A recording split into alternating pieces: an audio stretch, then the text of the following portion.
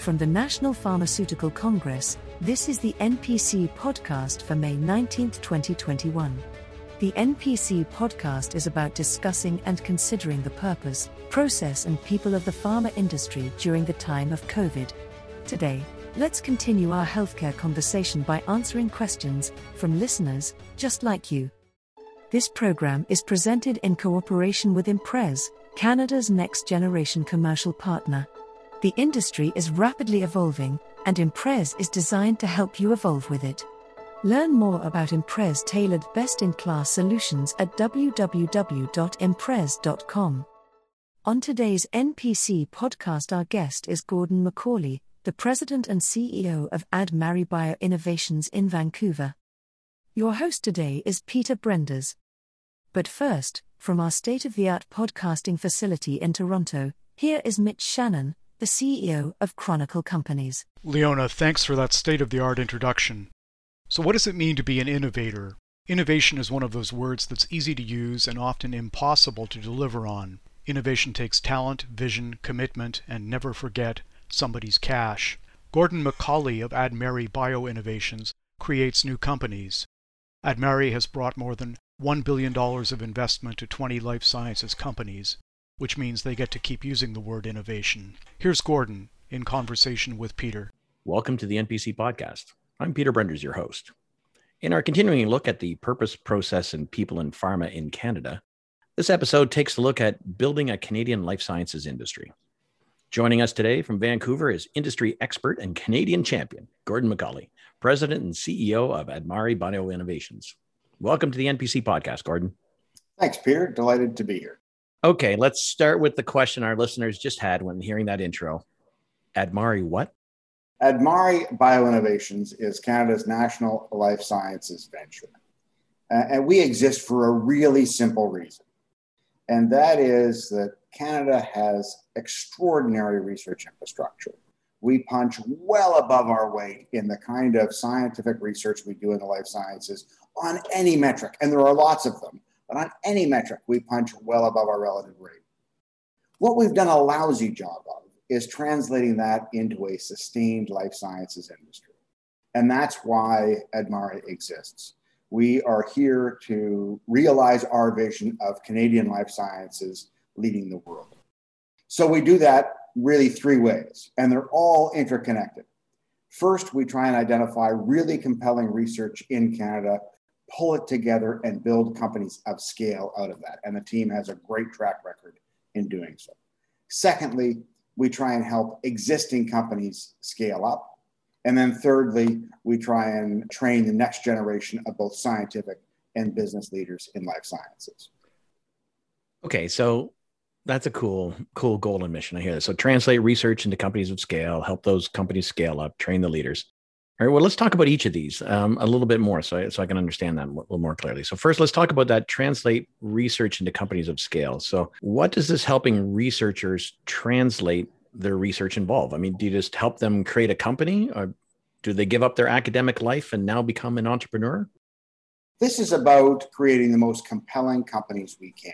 So the first thing to understand is that we are a very commercially minded organization. We're thinking about how to build a company of scale. And absolutely, the founding scientists, the people that discovered the technologies are critically important to that. But we've also got to think about what is ultimately fundable, what investors will put money into, and what can actually make it to the commercial marketplace at the end of the day. How do we actually sell products? So we have a team of experts here in Vancouver and in Montreal who have really compelling track records of identifying early science and building it into a company, adding all the pieces that are necessary and taking it all the way to the marketplace. There aren't many organizations in Canada where every person on the leadership team has been involved in taking something from the proverbial bench to the bedside. What are your definition or your metrics for upscale? Is this a jobs metric? Is it a financing target, lab space? I believe deeply that for us to succeed as a country in life sciences, we need to approach every company with the attitude that we want it to grow and exist and be a fully integrated company in Canada. Now, look, I'm not naive. Obviously, that's not going to happen every time. But it's really important as a business philosophy that you start with that perspective in mind. It's much like everybody says in developing a drug, you start with the label in mind and understand what is actually going to be approved at the end of the day and work back from that. It's the same thing with a company. Think about the commercial company and then work your way back. So when I talk about a company of scale, it's not enough to have one molecule or one shot on goal. You need to have either a platform that generates various technologies repeatedly over time, or you have to have a collection of molecules that make sense thematically as an investment hypothesis so that you can attract the capital you need and truly build a sustainable company. That's what our objective is. So take me to your second objective then, is helping those companies that are already out there scale up. How do you help companies scale up, and what's your target level of scale up? So let's start with the dirty little secret of companies in Canada. Canada leads the world on a relative basis in creating companies. We lead the world on a relative basis in starting university-based companies. So the old chestnut about Canadians not being entrepreneurial enough is just not true. However, if we're leading the world in creating companies and we don't have a sustainable industry on the other hand, it tells you there's a problem in there. So it tells you maybe we're creating the wrong kinds of companies. Maybe we're creating companies too early. But certainly we have to think about, okay, we've got an interesting company that someone's created. How do we scale it? How do we help them grow? So we do that a whole bunch of ways. We provide capital. We're probably the largest seed investor in life sciences in Canada. Secondly, we provide space. So our facility in Montreal has 150,000 square feet of lab space, commercially focused and appropriate lab space that is home to 40 some odd biotech companies, from anchor companies in the making like Repair Therapeutics to small 3 and 4 person companies. Our facility here in Vancouver has 40,000 square feet of purpose-built laboratories, some home to our own proprietary labs, but also to about 10 emerging companies. And then the third thing we do is provide expertise. And we typically do that through programmatic efforts, like in Montreal, an accelerator that is a combination of expertise, business expertise, science expertise, drug development expertise, to help those companies realize what they need to do. You're listening to Gordon McCauley, President and CEO of Admari Bioinnovations. Okay, so you're going to help these companies scale up. But let's not kid ourselves. I mean, won't they simply be bought by those cash-rich global companies looking for new assets? I mean, it seems to have happened in every other industry. Why do we think it won't happen in life sciences? Nobody said it won't happen. In fact, there are a lot of cash-rich Canadian companies today as well. I think the objective is to build companies and allow them to scale and help them put down roots in Canada. Over time, as I said earlier, I'm not naive. Obviously, some of those companies are going to be bought out. There's two things I think we want to think about from a public policy perspective. The first is, do we create enough of a foundation of that company in Canada that the expertise exists so that the company stays here? The reason that Amgen exists in Canada and has a research enterprise in Canada is that there was a large cadre of truly qualified, globally relevant researchers here that refused to move. The companies that Amgen acquired actually ultimately stayed in Canada. The second thing we need to do is think about, how do you help those companies put down business roots here in a way that makes it hard for them to move? The technical term is, how do you make them sticky? Maybe that's around biomanufacturing that we've heard a lot of talk about. Maybe that's around specialized expertise or specialized infrastructure, such as a company called Abdera that we recently created in the radiopharmaceutical space that takes advantage of Canadian leadership in radiopharm and Canadian infrastructure in radiopharm that makes it increasingly less likely that a company would leave here. We're not naive. Obviously, some of those companies are going to go other places, but you want to see two kinds of outcomes. You want to see sustainable companies in Canada that stay in Canada, and you want to see companies that, even if the ownership ends up somewhere else, the mind and matter and drive of the company stays in Canada because there are elements in Canada that keep it here. That's a good setup to your third pillar now that I'm thinking that through, because we're talking about people really at the end of the day. That stickiness is there, and training your leaders, I'm sure, then must be part of the Admari plan. So tell us about your efforts on this one. Absolutely. The three pillars are absolutely interrelated. And the Admari Academy, through which we do all of our talent development efforts, has been a tremendous success. I'm really proud of the team and the work that they've done. We have a handful of programs that are really two flagships. The first is the Executive Institute, which we created with significant financial support from Pfizer Canada, I must say, which is focused on identifying future executives in this industry. So if you think about all these companies we're creating or trying to scale up, we need to make sure there are people that are going to lead them. And one of the challenges, if you don't have that industry today, is you have a reasonably limited universe of prospective C-suite people. So this is a program that we created 3 years ago now that is a focus. It's like a 10-month working MBA for mid-career people. They have to have 10 years of experience. And it meets 5 times over the course of that 10 months for 3 days each. There is a ton of work in between sessions. It's a pretty intense process. We do it in partnership with the Center for Creative Leadership in North Carolina, which is consistently ranked number 1 or 2 in the world for leadership training. And so we've just graduated our 3rd cohort. We're about to launch a recruitment for the 4th cohort, and it's been a tremendous success. One of the other things that I'm really proud about with that program is that when we started out, we said that it would be 50% men and 50% women, and it would broadly reflect the diversity of Canada. And if I'm being honest, Peter, every time I said that before we actually recruited the first cohort, I thought to myself, oh man, I hope we can actually pull that off. And I think the reason it was easy is that we said so. We said we were going to do that. And we made it okay for all sorts of people who might not otherwise have felt comfortable applying. And absolutely among the best graduates are the women or the diversity candidates. It's really exciting. How many cohorts have you run through your program there, Gordon? We've had 3 cohorts, and there's a maximum of 20 a year.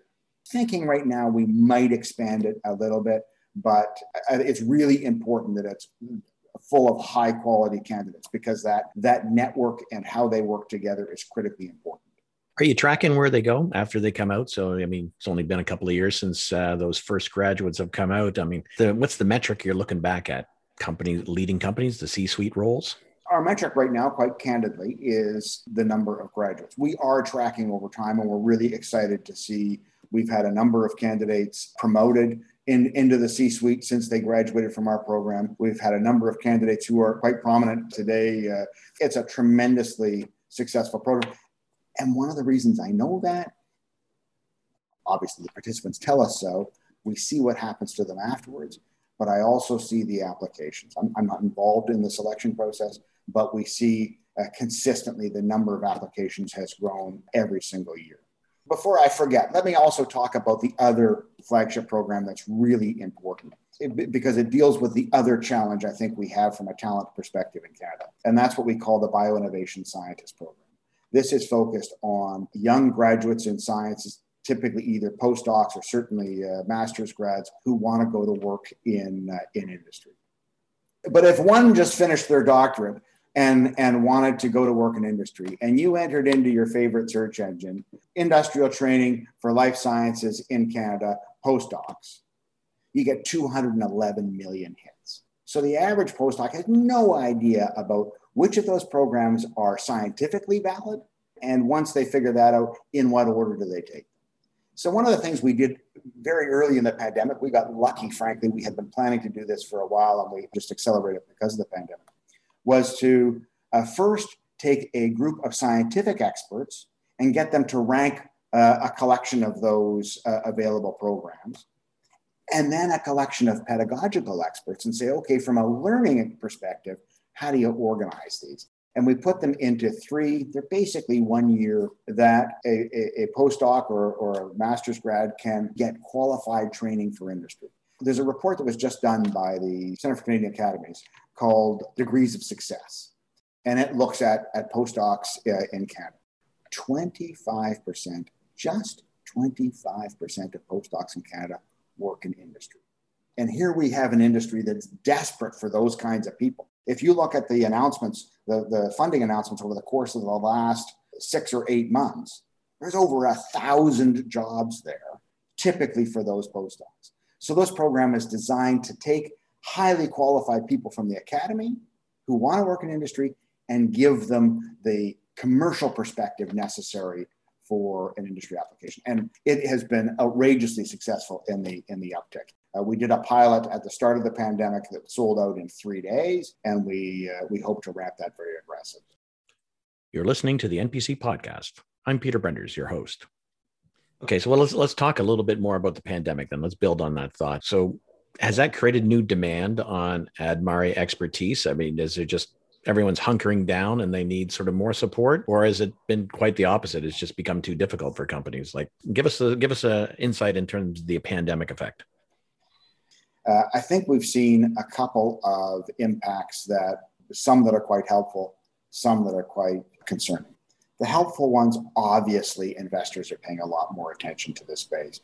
The amount of venture capital that's come into Canada or into the United States in this space has been record-setting at levels we've never seen before. The part that I worry a little bit about is that it's a little bit of a tale of two worlds, right? You have the highly successful ones attracting lots of capital, and the smaller ones who aren't necessarily in trouble today because they've had capital invested in them, but the pandemic has slowed down clinical trials for sure, except in the most extreme or most desperate kind of situations. And it's made it harder to advance through the pipeline of drug development. I'm concerned that there are smaller, more emerging companies that are going to have capital troubles in the not too distant future. And we're certainly here to respond to that. So that's interesting. I mean, we saw the federal government for the first time in, well, I can remember, throw like $2.2 billion into life sciences. I mean, for the government to even use the word life sciences or phrase life sciences in a budget has been kind of groundbreaking. And so I'm thinking about that in the context that life sciences has generally been neglected for years, for decades in Canada, in fact. So do you get a sense that this new environment for innovations in health is going to be sustainable, that this momentum that we're seeing coming out of the pandemic is going to last, or will Canada revert back to old ways? My sense is that we have absolutely changed. We have seen outrageously large investments, as I mentioned, record-setting, not just at the federal level, although predominantly at the federal level. We've seen the provinces engage fairly substantively as well. And when you look at where that multi-billion-dollar investment is focused, it is in areas that are going to make a substantive difference. So in the Strategic Innovation Fund, which has been used to invest in stem cell, invest in Accelera, invest in Sanofi and in other places to create the kind of sticky features that I was describing earlier in Canada. You look at the substantive investment in Genome Canada, which has had a terrific track record, but it wasn't just Genome Canada, it was an increment above the $350 million, I think, was invested in Genome Canada. There was a significant increment above that to really knit together the genome enterprise, to really make it globally leading enterprise. And we were very flattered to be included there with fairly substantive funding over the course of 4 years to continue the work that we do and to address some of the issues that we've been talking about today. So some of that funding for those companies that might be missed, and also that talent development work, which is incredibly important. So the solution, though, can't be all on government in terms of just putting more money out. Where do you see, or how does the industry itself need to lead to sustain this momentum? In many of the ways that the federal government has invested here through this budget, they are expecting a significant industry multiplier. So if you understand the Strategic Innovation Fund, for example, it's absolutely a partnership fund that's more than just matching. There's a requirement that private sector investments more than match the government. If you look at the work that we've done, so the federal government has to date invested about $100 million in Admari before this budget, and we have generated almost $1.5 billion worth of private sector capital investment into the kinds of companies that we've helped create or fund. We've seen significant growth. I mean, the companies in which we have invested are worth about $2.5 billion. Again, I want to give them credit. They're making significant investments, certainly in the basic research in areas where there wouldn't be commercial participation, but they've also put money on the table and said, but only if there's really going to be private sector engagement there. Which brings me to the answer to your question. in a very fundamental way, I think our challenge is aspirational. And I think we've seen a shift in the mentality of the biotechnology industry for sure over the course of the last 3 or 4 years. And you know this space better than just about anybody. And instead of having people saying, I'm going to create a company and I'm going to get to human proof of concept, or maybe in rare circumstances, I'm going to get to the marketplace and sell. You see a whole collection of companies today, the repairs I mentioned earlier, or Zymeworks, or Obselva, or there's a whole bunch of them in Canada today. It's really exciting, who are intent in building anchor companies, who are intent in building companies at scale, who've said, we want to actually build something here. And that is, in my view, that's the key. It's that aspirational difference. And so people have to be prepared to step up. And we've seen it in a remarkable way. So I actually think it's a very exciting time. So it's fun. So I'm listening to that and I'm wondering if I may have heard us hitting the tipping point. This is the point where it's changed, where maybe the future in life sciences for decades we've struggled with is maybe at the best that it's ever been, that this is the time where we've seen a change. And the exciting thing is you heard it here first on the NPC podcast. Does that sound about right there, Gordon? You know what? I think it's absolutely true. Sadly, we're both old enough to think back 20 years when we had a couple of anchor companies, 3 or 4 anchor companies in this country. And one of the things I haven't said in this discussion, Peter, is one of the most frustrating elements of Canada that makes the work that we do so necessary is that we are the only advanced pharma market in the world without a research-based anchor company. And we are witnessing now that change. And it's not going to change with one anchor company. Over the next few years, we're going to see several anchor companies. And as you said earlier, of course, in some cases, the ownership will change because the market will out. And the market should out. This is a commercial enterprise at the end of the day. But we have just passed a tipping point without question, in my view. And I think it's a very, very exciting industry. We have been speaking with Gordon McCauley, President and CEO of Admari Bioinnovations on the NPC podcast. Thank you for listening. Thanks, Peter and Gordon. Next time, we'll ask them to perform their hit recording, World Without Love. Until then, you can learn more about Admari at admaribio.com. That's ADMAREBIO.com. Any comments or suggestions about today's discussion, send them to us by direct message on Twitter at 2021NPC, or fire off an email to health@chronicle.org. If you're seeking added notoriety, attach a voice clip to your message, and you might hear yourself during an upcoming episode. You can also leave a message on our comment line, which is always open at 647-873-6995. If you're looking for past episodes of the NPC podcast, find them on Apple iTunes, Google Podcasts, Stitcher, Spotify, or wherever you get your podcasts. The NPC podcast is presented in cooperation with Imprez, Canada's next generation commercial partner. Visit them at www.imprez.com. I'm Mitch Shannon of Chronicle Companies. The producer is Jeremy Visser. Aria M. Pakaras is the assistant producer. The announcer was Leona Domino. The musical theme is performed by the NPC Podcast Orchestra under the direction of Maestro Zubin Milbrook. Stay safe until next week when we'll talk to you again on the next NPC podcast.